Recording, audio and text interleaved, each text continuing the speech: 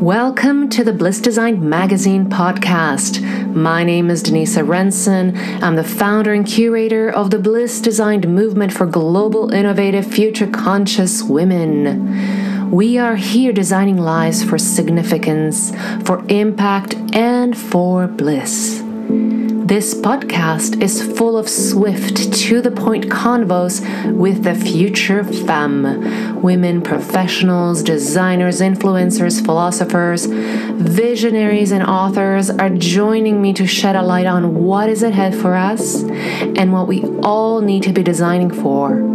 These are shots of the lucid, shots of bliss. Let's dive in.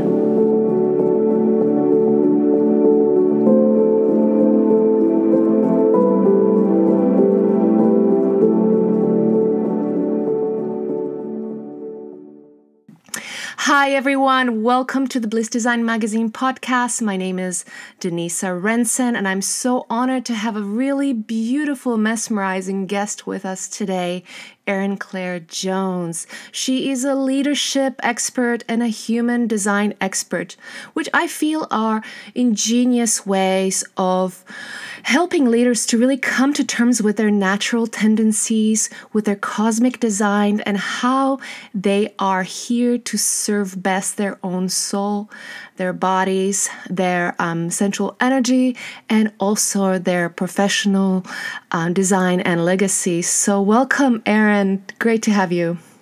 Thank you. So good to be here. Great. Well, I met ERIN about 2 years ago in a really powerful mastermind, and she's seen me at my best and at my worst. And I'm just so honored that she's joining me because I can't forget you. You know, I think you were the woman who introduced me to human design. Absolutely. And as soon as I met you, I felt so drawn to your magnetic energy, to your equanimity, just a real beautiful presence and an intelligence that's beyond, to me at that time, normal. And so I'm so honored that we get to talk about your work now and what you're creating. Amazing. Well, ERIN, tell us a little bit what you're creating out there in the world. What's happening for your work as a future woman in New York? Absolutely. So I live in New York and I specialize in human design. For those who are unfamiliar with what human design is, it's basically a system that's here to help us understand how we're designed to operate and communicate at our best. So really to come into alignment with our most natural way of operating rather than really trying to be everything that we're not. So specifically, I'm really working to make the system as accessible as possible. So working with a lot of leaders and partnerships and teams to really help people come into alignment with who they are. And often that sort of starts in a business context and then it, ripples out to every piece of their life. And so again, I always say with human design, it's really not about changing who you are. It's really giving people full permission to be who they've always been, and a real sense of relief of like, oh my God, I get to be me. Absolutely. That was my first experience with human design when I began to look at what it actually offers. It was a really forgiving experience. Do you find people immediately get this like, oh, I get me now? No, they're just so relieved, because the information that I'm delivering, it's like they intuitively know these things about themselves, but to have it reflected back by me looking at their design, they're just like, there's a real sense of permission. That's like, oh my God, I've been spending so much of my life trying to be everything that I'm not. And basically what you're telling me is that like, I get to just be me, And so much of human design is that like, we spend a lot of our lives like looking for authority outside of ourselves, whether it's like gurus or guides or teachers. And human design is literally here to help you connect to the authority within yourself and like allow that to guide you in every moment. So yeah, the sense of like relief and permission is like so profound, both on an individual level, but when you really start to understand the designs of the people around you, you really get to sort of honor how different they are and sort of use them to their potential. Amazing. Tell us a little bit about how human design came about. I found that a fascinating story. It's a little bit crazy of a story. And it's funny because I work in a lot of business context, so it's particularly crazy. But once people hear the information, it's so accurate that they don't really question it. But it came out about in 1987, and there was basically a guy who was an advertising executive in Canada, ended up going to Ibiza and had this very mystical experience where one morning he woke up and he heard a voice. And the voice was like, it's time to work. And so basically for 8 days, he channeled this system, which is, again, so crazy. But again, the information that's come out is so accurate and is honestly really the first system of its kind. And the idea is that human design is a quantum system. So it's basically bringing together all these sort of esoteric, the Kabbalah, the I Ching, the chakra system with genetics and quantum physics all into one system to really give us a blueprint of how we're designed to operate. It wasn't really something that could have come out of our minds. Yeah, I feel that more and more I'm looking for data, intel, knowledge from channelings, much more than what we get as intellectual. I have 4 degrees, so I've done my share of intellectual input, but I find that the channeled work, when it's really clear, is really, really transformative. Mm-hmm. What do you feel is happening for women? Where this show is about the future femme. What we're designing for, where we're going as women, but essentially anything. The feminine frequency, even in men. Where is it headed from what you're seeing through your work, and how does your work inform it? Yeah, I mean, I think that again, like so much of my work is about giving people permission to be themselves. And like I just had a session with a man who like he's so in his feminine because he's like been so uncomfortable being in his masculine. And so I think human design, among many other tools that are out there, is really around sort of integrating all these different parts of ourselves. Mm-hmm. And so when I think about like where the feminine is going or how it can support women, it's really again about giving people sort of this like intel, this genetic map, this blueprint of like this is how you're wired up. This is how you can really this is how you can make decisions and sort of like feel like yourself. These are your strengths. These are things that can get you off track and sort of take you off in all directions.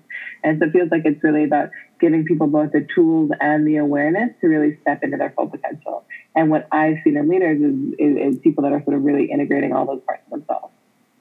So maybe what's actually that's going to do is give our masculine brothers a lot more of that primal masculine that we're all kind of longing for to come back in some really healthy, mm-hmm. enlightened way, yeah? Exactly. No, I really just had a session just about this. I think that this man didn't really feel safe to use his power because he knew he'd been so sort of manipulative in the past. And now he's ready to use it in a different way, but he's not using it at all in response to that. So I think it is really about just like, no, this is really how you're designed to be, and giving people permission to just like find the most authentic expression of that.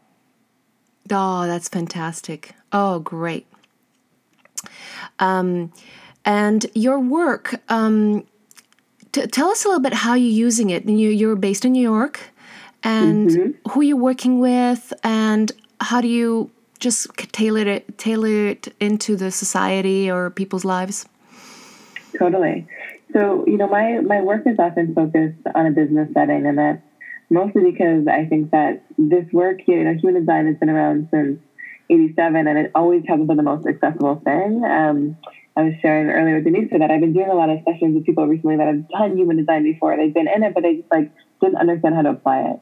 So basically my mission is how can we make this as accessible as possible, both to the people that are going to go out and find this crazy stuff and also to people that would never access it. And so I'm working a lot with individuals that are in their career and just seeking a little bit of clarity on their direction, with leaders and founders and CEOs that are really curious how can they be their most authentic leader. And then honestly, I think one of the most amazing applications of it is in relationships, in partnerships, to really understand how you're designed to work with somebody else. I use it with my romantic partner all the time. It's been so powerful. And then also in small business settings, so again, to really understand how teams are designed to work together optimally. And it's so rare in my life that I'm going to say there's a system that would serve everyone. But I really do believe that human design, just in terms of the self-knowledge and tools it offers, can really benefit anyone. But my focus is really sort of supporting people finding their purpose and career. Mm-hmm. Okay. How is it different from astrology?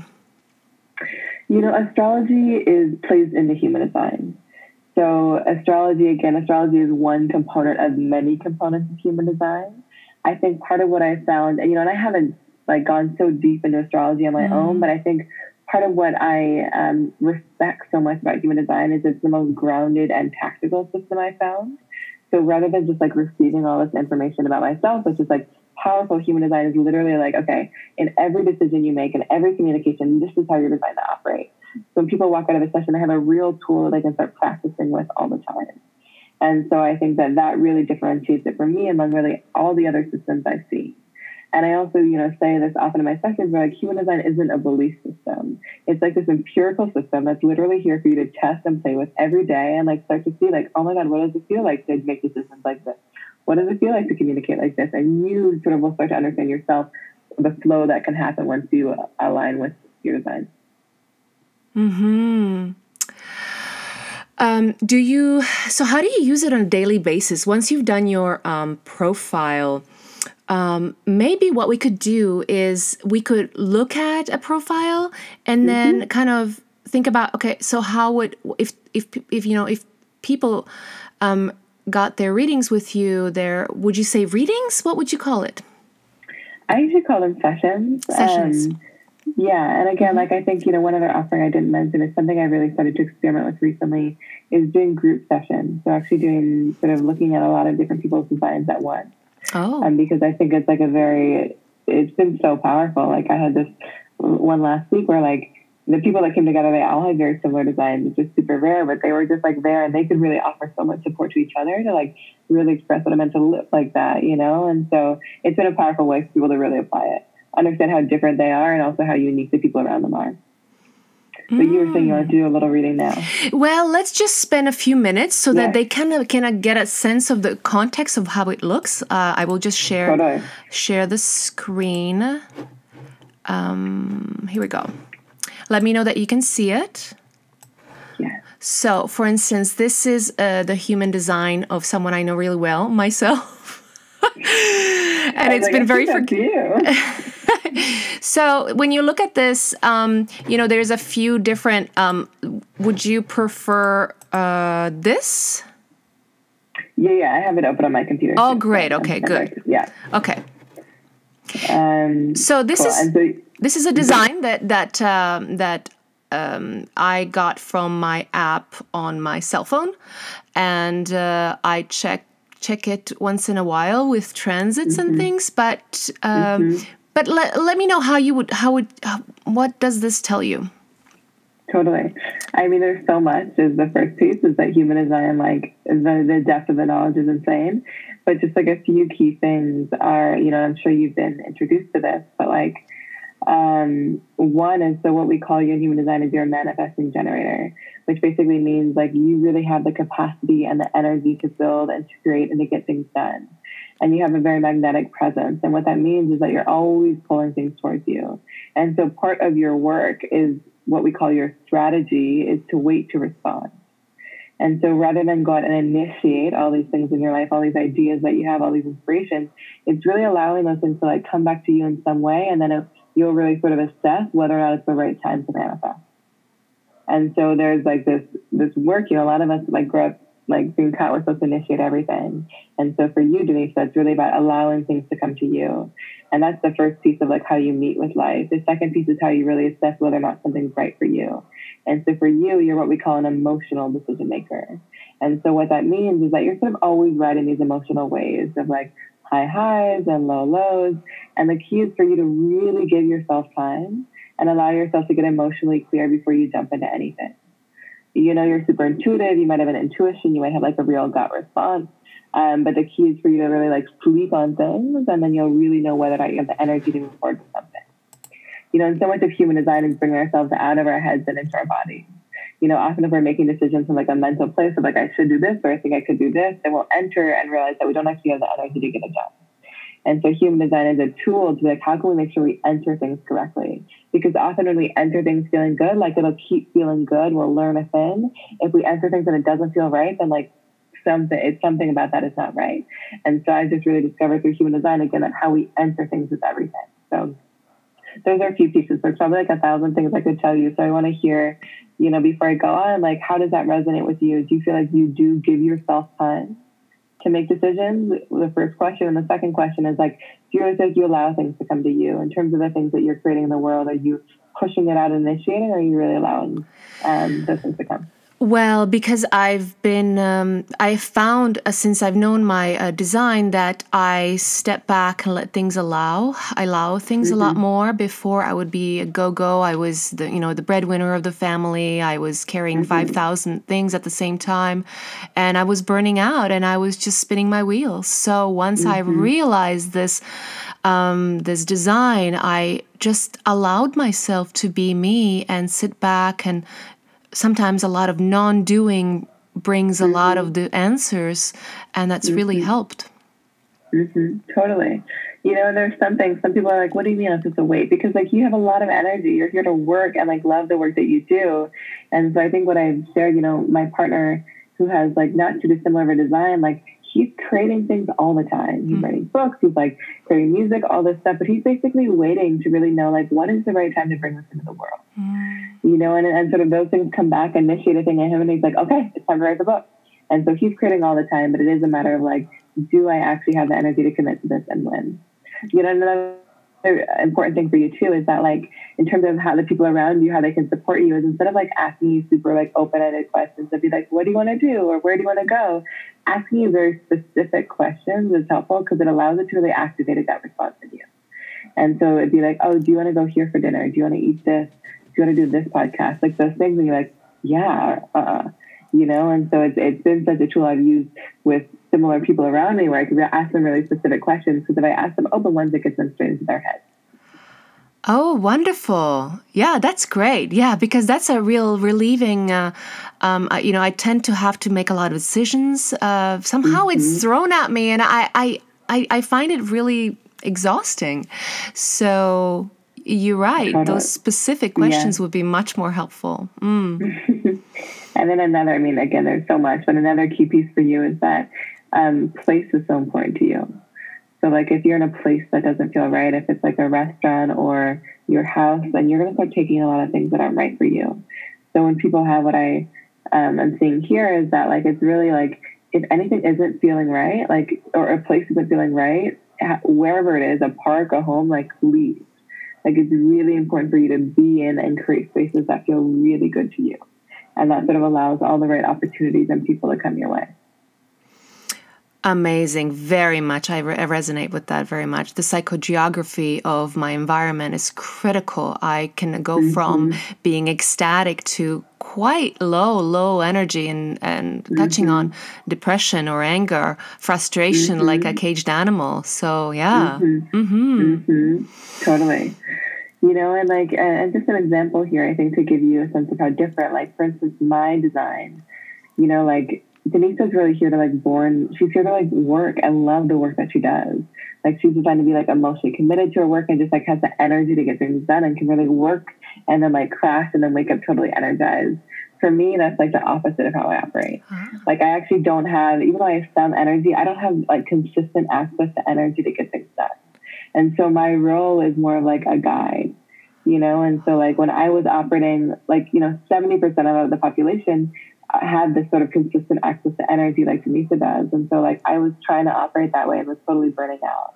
And so for me, when I like allowed myself to really step into this role, just like a guide and manager, and not here to do all the doing, it was so empowering. And I just felt like I was really able to serve in a much deeper way, and so there's just part of it, again, is just like understanding how differently you operate. And that's, you projector? I'm a projector, yeah. And the other key piece of that is, for me, that means that I'm here to wait for an invitation. I'm also not here to initiate things. I'm basically here to wait until somebody really recognizes like a very specific thing I can bring to the table and invites me in. And that really creates the space. I'm like, okay, I can deliver. But if they're like asking me to do something where I don't feel recognized or doing, it's not the right thing for me. And that's how, honestly, all the opportunities come to me in my life. It's like I'm never like applying for a thing. It's like someone will just see me and they're like, you, this. And I'm like, okay, this is right. Let's do it. Both of my children are projectors, and I always wonder how I'm going to support them in this, because it's a tricky design. It's tricky, and like, and I'm glad you brought that up, because honestly, like, this system is like for the young people. Like, it's been so fun to look at. A lot of my friends have kids and looking at their kids' designs, because like when you can really support people operating as their most authentic selves from a young age, it's so empowering as they grow up.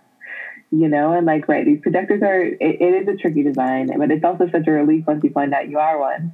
Because like I was trying to go, and I was so exhausted. And I was like, no, I bring like a very special thing, and it's a different thing.